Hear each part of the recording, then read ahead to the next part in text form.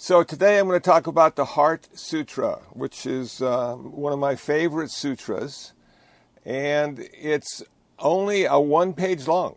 It's not long at all. Let me get my view here, gallery view. Okay. It's only one page long, but it has a whole lot of information. And I could have gone a lot of different ways with this, but I'm going to keep it simple because that's how I work. And so I'm going to talk about ultimate and relative, absolute and relative. And the Heart Sutra has a lot to say about that. And so we can start off with the Mahaprajnaparamita Heart Sutra, the Great Wisdom Sutra. Now, it comes from an even bigger sutra, and this is the heart of the sutra, the Prajnaparamita. And it starts off with Avalokiteshvara Bodhisattva. Now, Avalokiteshvara Bodhisattva is the Bodhisattva of compassion. And what I found interesting about doing a little research on Avalokiteshvara is before around the 12th century, Avalokiteshvara had many arms and hands and tools to reduce our suffering. And then the Christian missionaries found their way to the East. And all of a sudden, Avalokiteshvara transformed into a woman, very much looking like the Virgin Mary. And I thought, isn't that an interesting transformation? And aren't we happy that the Christians were over there?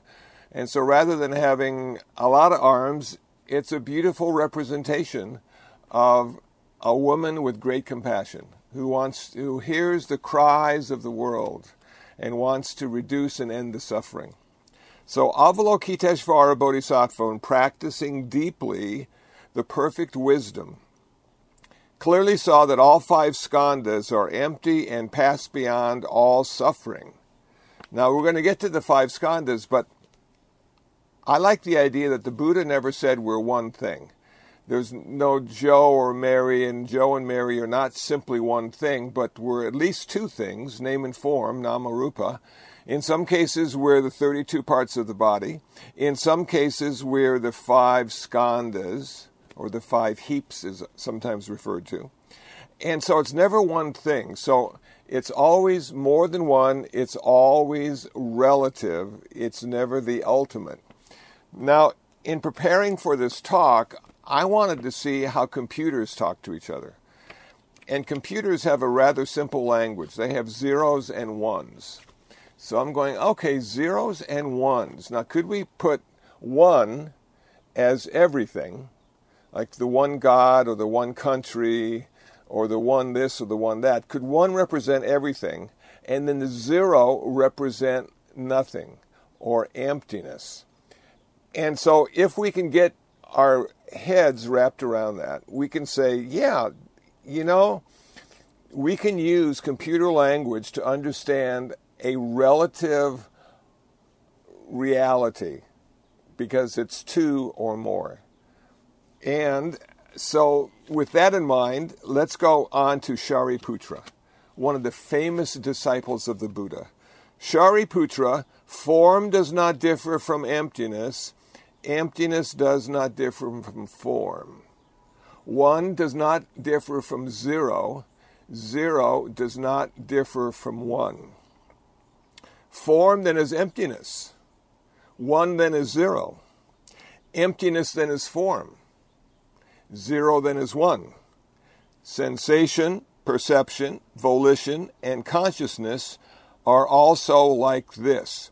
Now, form, sensation, perception, volition, and consciousness are the five skandhas. That's what makes up a human being. And that's in itself one talk. So I'm going to keep it simple. We're just going to go zero and one. We're going to go form and emptiness. And now we get into the third paragraph. Shariputra, all dharmas are marked with emptiness. All ones are marked with zero. Not born and not dying, not stained and not pure, not gaining and not losing. Therefore, within emptiness there is no form. Therefore, within zero there is no one. no sensation, perception, volition, or consciousness. No eye, ear, nose, tongue, body, or mind. No form, sound, smell, taste, touch, or dharmas. No realm of sight till we come to no realm of consciousness. No ignorance, and no ending of ignorance, till we come to no old age and death, and no ending of old age and death. No suffering, origination, extinction, or path. No wisdom, and no attainment, with nothing to attain. Now what he's doing here, or what the sutra is doing here, it's pointing in the direction of ultimate reality, but ultimate reality cannot be spoken or understood intellectually, because in order to speak we have to have two or more. In order to understand intellectually, we have to have two or more. If there is simply emptiness or one, we can't comprehend that intellectually. So in the sutra, what they're doing is they're pointing at this ultimate reality. Now, what I've come to understand is that this ultimate absolute reality is sort of like a coin. So you have a coin, and you have heads, and you have tails. And so far in the sutra, the heads do not have the tails do not have the heads. They talk about what this is and what this is, but they are pointing at the coin itself. They're saying, don't get caught up in one side or the other. Don't be a lefty or a righty. Choose the middle path. Choose the path that the coin resides in. Now, a couple days ago, on channel 13.4, Star Trek, the original Star Trek was on.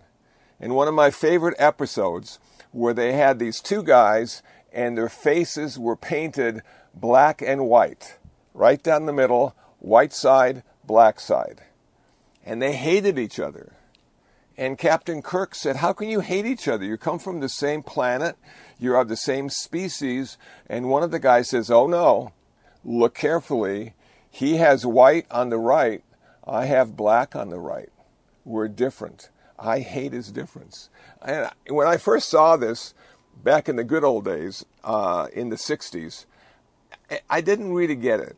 You know, and now after all the years of living and watching politics and watching the world, yeah, you know, we always spot the differences. Rarely do we spot the similarities. And the differences we get fixated on as being either better or worse. And so this was a perfect episode of Star Trek. If you get a chance to see it, I don't remember what the name of it is, but it was fun. And I'm going, yeah, you know, that's it. They're not looking at the person, they're looking at one side or the other, what they represent or don't represent. And oftentimes that's how we look at the world. What does the world mean to us? What have we picked up? What do we see? What do we understand as being true and not true? You know, and again, this is the dualistic picture that we see and we're caught in, and it's ultimately not the real truth. So the real truth, the truth itself, the ultimate truth is that we don't know. Because none of our sense stores can pick it up. We don't know what the ultimate reality is because we can't see it. We can only see things that can be described dualistically, with tall or small, light or dark, good or bad, skillful, unskillful. We can put that into the box. But if we try to take all of that out of the box and see what's left, we can't see anything. So the Heart Sutra, at one level, is pointing us into the direction of ultimate reality beyond duality, beyond dualism, beyond good and bad.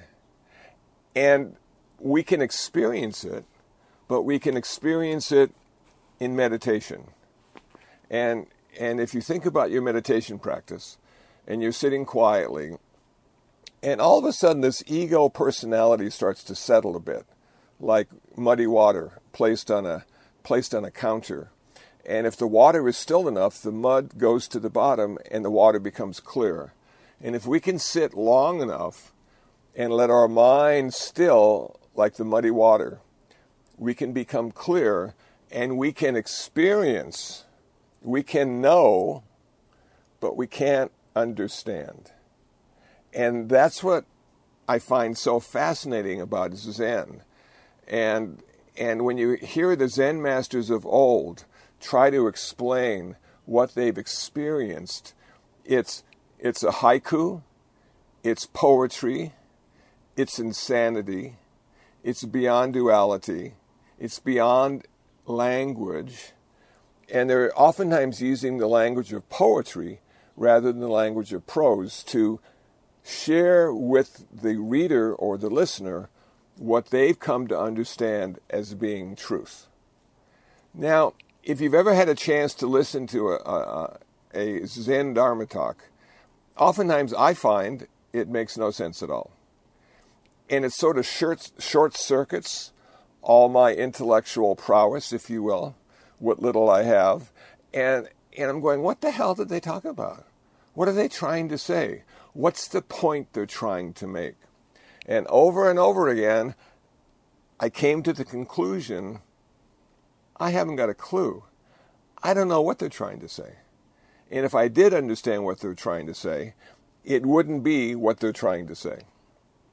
So the idea, I suppose, according to the Heart Sutra, is we have to get to that very sensitive place that we all have inside of us before language covers up what's being viewed, what's being looked at.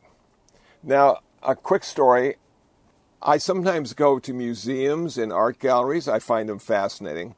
But I never want to go with someone who knows what it's in there, who has the history of the artwork, and you can hardly wait to share it with you.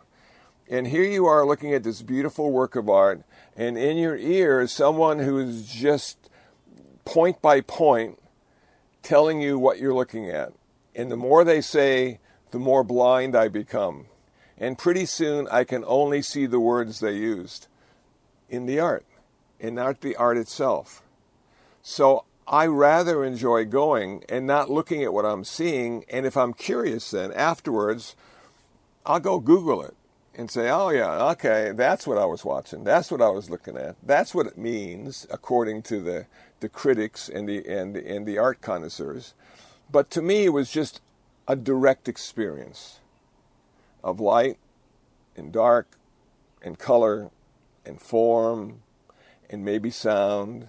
It's a direct experience of my sense doors coming into contact with something before all the concepts arise. So when's the last time you looked at something and didn't know what it was? Did it drive you crazy? Or did you just sort of sit there and say to yourself, I wonder what that is. I wonder how you can use it. I wonder if it's useful at all. Or is it something that somebody threw away because they stopped using it? You know, those kind of moments are so special. So next time it happens to you, don't be in a hurry to figure out what it is. Just soak it up, because that's the direct experience before the overlay happens. Before the map is shown to you. And then you can no longer see the territory. Or the menu. And you're eating the food and you say, I wonder what this is. I want to order it next time too. So you look at the menu so you have a word or a concept that you can use the next time to have the same experience. But what would happen if you're just eating it and you're going, wow, my sense doors, my taste buds, my nose, my smell really like this. I have a pleasant feeling arising from something I don't know what the heck it is. I don't know if it's nutritious. I don't know if it's filled with sugar or carbohydrates. I don't know what it is. But it was a wonderful experience while it lasted. And then you finally look at the label and you say, oh my God, what did I just consume? I'll be dead by morning. But in that moment, it was just a wonderful experience. So the Heart Sutra is really encouraging us to go, Don't get caught up in left or right or relative or ultimate. That's not it. That's not the coin. That's just one side or the other of the coin. Find the coin. The Heart Sutra continues. Because the Bodhisattva follows the perfect wisdom, the mind has no hindrance. And having no hindrance, there is no fear. And far from all fantasy, there is dwelling in nirvana. So finally we get to that word nirvana. It took us, and we're almost down the page now, and finally we come to nirvana. Every form of Buddhism, every school of Buddhism has the ultimate goal as being nirvana. So let me give you an easy soundbite to describe nirvana. Nirvana is the end of suffering while you're alive. Nirvana is the end of karma while you're alive. Nirvana is the end of all future rebirths. So you'll never have to suffer again. Never again. So, how many times have we been reborn so far? Infinite. Infinite. And how many times in our life have we suffered? Infinite. Infinite. We don't suffer all the time, thankfully, or we'd all be committing suicide tomorrow. But we suffer enough to be uncomfortable. We suffer enough to want things to be different than they are. We suffer enough to say, I'm not going to come to a place of acceptance with the way this is because I know it could be better. I was taught in school. I was told by my parents. I've observed my peer groups. It can always be better. And the truth is, it can. But the problem with being better is that changes too. So it gets better for a while, and then it gets worse for a while, and then it gets better for a while. And eventually we just come to look at life as just, well, that's what life is. Life is filled with suffering, or discomfort, or dis-ease, or it's filled with change all the time, and there's nothing I can cling or grasp onto to hold it from not changing, because the nature of the world is change. So, Nirvana finally is the end of that suffering, the end of that dis-ease, the end of our karma. Now, what's the problem with karma? The problem with karma for a Buddhist is that's the only thing that migrates lifetime to lifetime. And in a way, that's probably good. I would not like the way I look to migrate into my next lifetime. I'd like to look different next time. Maybe a little better. Maybe a little more hair. Something different. Just to make the life seem better. Until it gets worse again. So we don't physically go to the next lifetime. There's nothing inside of us. And I'm going to use the word soul. The Buddha said, well, I don't know if there is a soul or not a soul. But that's not what migrates to the next lifetime for a Buddhist. It's your karma, man. Your karma keeps going on. And how much good karma do you have? We don't know. We don't know how good we were the last lifetime or 5 lifetimes ago. We don't know how caring we were or how compassionate we were. So we have no clue. We could have just been jerks for the last 10 lifetimes and done some of the worst stuff ever. And then the next lifetime, payback. And we have the worst lifetime and die at 2 years old. Not because we're 2 years old, but because we have hundreds of lifetimes that weren't very good. We weren't very skillful. We caused people to suffer a lot. And we don't know. We can't remember. Now, having said that, we need to be careful too. We can't look at somebody who has a short life and say it's their karma. Because there are so many other factors that go into either killing us or keeping us alive. It's never one thing. Remember, it's never one thing and it's never nothing. It's a combination of things that come together that allow us to continue to live and prosper and grow old with wisdom. Not one thing, many things. Okay, so once the karma ends, in our nirvana, we can't ever be reborn again. The Buddha at one point said, I teach the path to immortality. But he wasn't telling us, I teach the path so you don't have to die. I teach the path so you don't have to be reborn again. so you don't have to go through all the suffering you go through in every lifetime, shedding the tears for all the things that were lost and all the people that were lost and all the circumstances that never turned out to be very good. Those tears kept flowing. So I'm teaching you how not to go through that again. So, what is nirvana after death? Is it like heaven? You know what? The Buddha never went into great detail about what it was. I would doubt it's like heaven. I would doubt you get to see your old dogs and cats and maybe relatives and friends. And in a way, I'm happy that that's the case, because maybe one lifetime is enough, and maybe I don't need to see him ever again. I have the memories, but I think nirvana is a radical afterlife. I don't think it's form, but I don't think it's formless. Huh? Heart Sutra. I don't think it's either of those things. I think we're talking about the coin now. I think nirvana is the coin.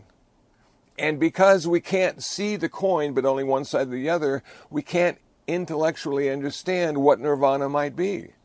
But the Buddha said it is extreme peace. Peace. Wow. You know, after all the turmoil that we have in the big city of Los Angeles and all the living and dying that we go through every day when you watch the news, and yesterday 3 people were shot to death at a bar in Ventura Boulevard, and you just go, man, where's the peace? I want peace. And nirvana is the ultimate peace. Nirvana means you can be in any situation and be in peace. That when the Buddha taught for 45 years, he walked around and he just, he was in peace, even though the world was filled with suffering and change and people were starving. But he was in peace, and he could respond to them in a very skillful way because he wasn't affected by the circumstances he found himself in. So nirvana while you're alive is a true blessing. It allows you to live and prosper and be at peace in any situation. Nirvana after life allows you to exist in a very unique way without birth and without death. Now, somebody says to me, well, I can show you how not to be born and how not to die. Now I'm thinking, what the hell are you talking about? Not to be born and not to die? Everything on this planet had a beginning. It had a start. We call it birth. Everything started. And everything has an expiration date. Everything has to stop existing at a certain point. And that's samsara. That's the planet. That's the world we live in.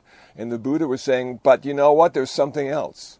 I have rediscovered the path, the Four Noble Truths, to that something else.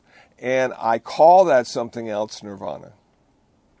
So, I don't want to use the word faith, but you can have confidence that what the Buddha is teaching us and telling us and encouraging us to do is something that's skillful and will reduce our suffering and ultimately end our suffering. Okay, last paragraph. Therefore know that the Prajnaparamita, the great wisdom, is the great holy mantram, the great bright mantram, the wisdom mantram, the unequaled mantram, which can destroy all suffering, truly real and not false. So he gave the perfect wisdom mantram, which goes gate, gate, para, gate, para samgate, bodhi svaha, said 3 times. Gone, gone, gone beyond to the other shore, the shore of samsara and the shore of nirvana. And his teachings are the raft that take us from one shore to the other. So this is an overly simplified explanation of the Heart Sutra. There literally are books with many pages written about the Heart Sutra and what it means. But this is Sunday. You got 25 minutes. You can only do so much. But I wanted to share with you the excitement of the idea that every time you understand something, you're missing the point. Because you understand it only because you have a language and you have experience and you are using that to give meaning to what's going on. But I have to say, ultimately, there probably is no meaning, and it probably has little or no value. It's simply the process of life, the miracle that life is, and the process we find ourselves in. And now there's a way that we don't have to suffer through life. We can be peaceful. We can be helpful. And we can know that the rest of eternity is taken care of. We don't have to worry about going to heaven. We don't have to worry about going to hell because we're going to nirvana. Does anybody have any comments or questions on what I've said? Is anybody really hip to getting into nirvana? Anybody feel excited about that proposition? Okay, Nick, are you there? Yep. Hello, Bhante. Hello. Thanks for your talk. Thank you. You can hear me good? I can. Thanks for your talk. I always appreciate your take on things. I read the Heart Sutra for many years and chanted the mantra, and I never had any idea what any of it ever meant. And for a brief moment at the end of your talk, I had full realization, and then of course you come in with the other punch, and I have no idea what it means. I have no idea what this means at all. When I thought I really had it, and further investigation. I had a question about, if you don't mind, I have a question about wise concentration and wise effort as it relates to like my meditation. And at one point you told me or told us that like the daily practice was kind of like brushing my teeth. It's not very exciting, but it has to be done. And I have a daily meditation practice, and man, oh man, it has gotten really boring. And my mind now is, I'm feeling like very cluttered. I'm not thinking anything bad. I don't feel like I have to like use wise effort to like sublimate like, bad thoughts or anything like that. But it's just like, I'm basically making lists of how I'm going to work out tomorrow. And so, I don't know, is there anything that you can offer, anything that you can say that might help a little bit with my meditation? Yeah, I think you're making progress, Nick. If nothing is happening, that's good.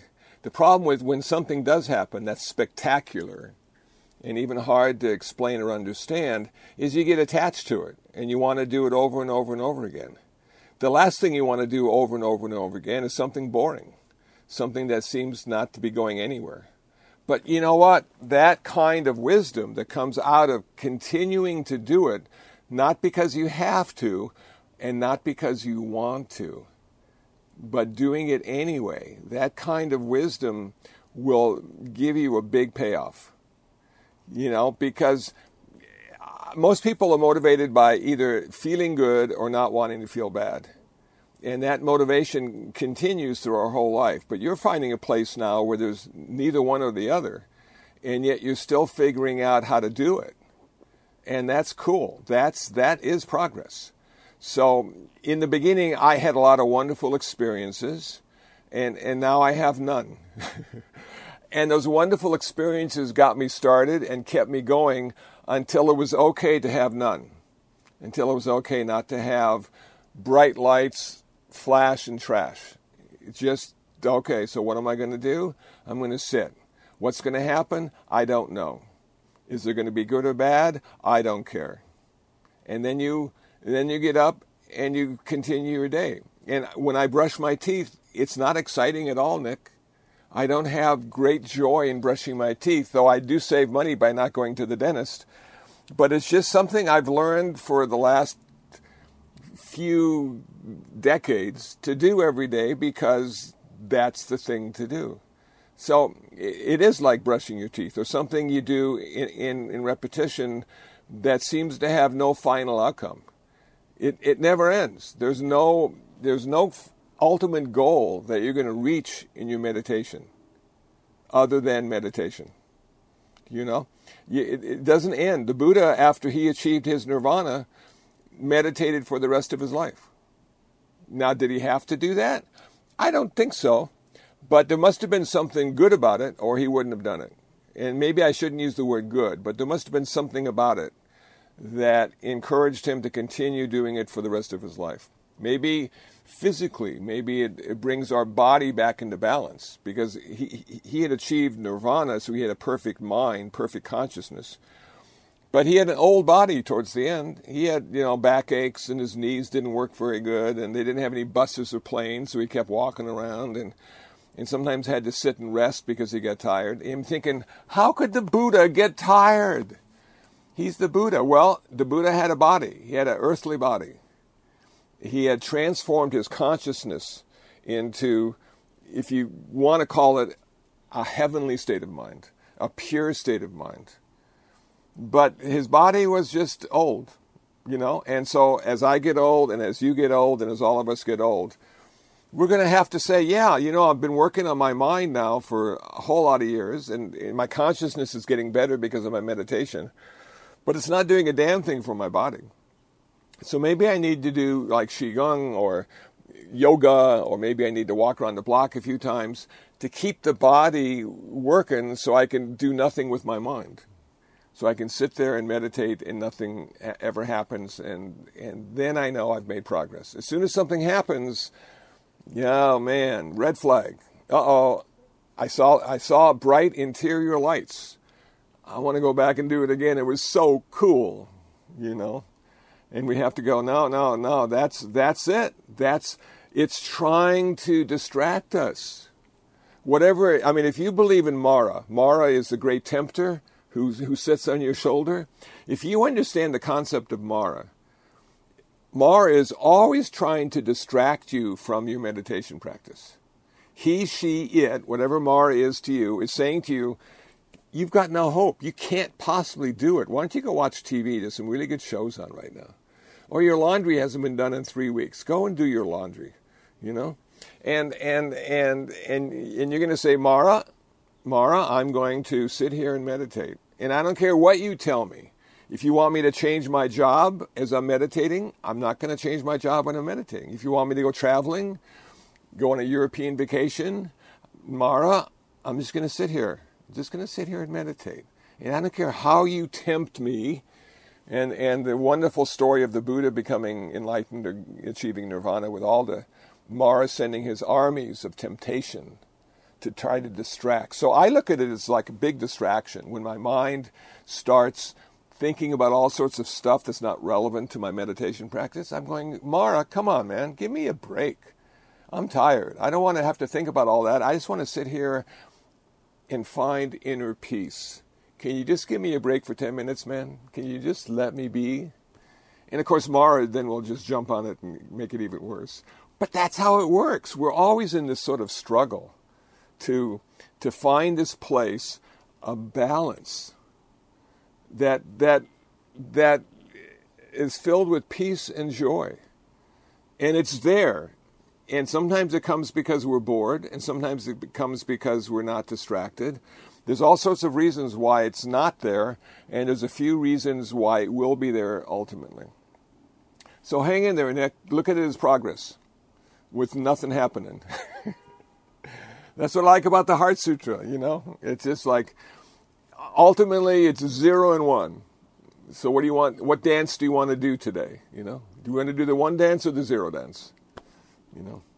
Thanks.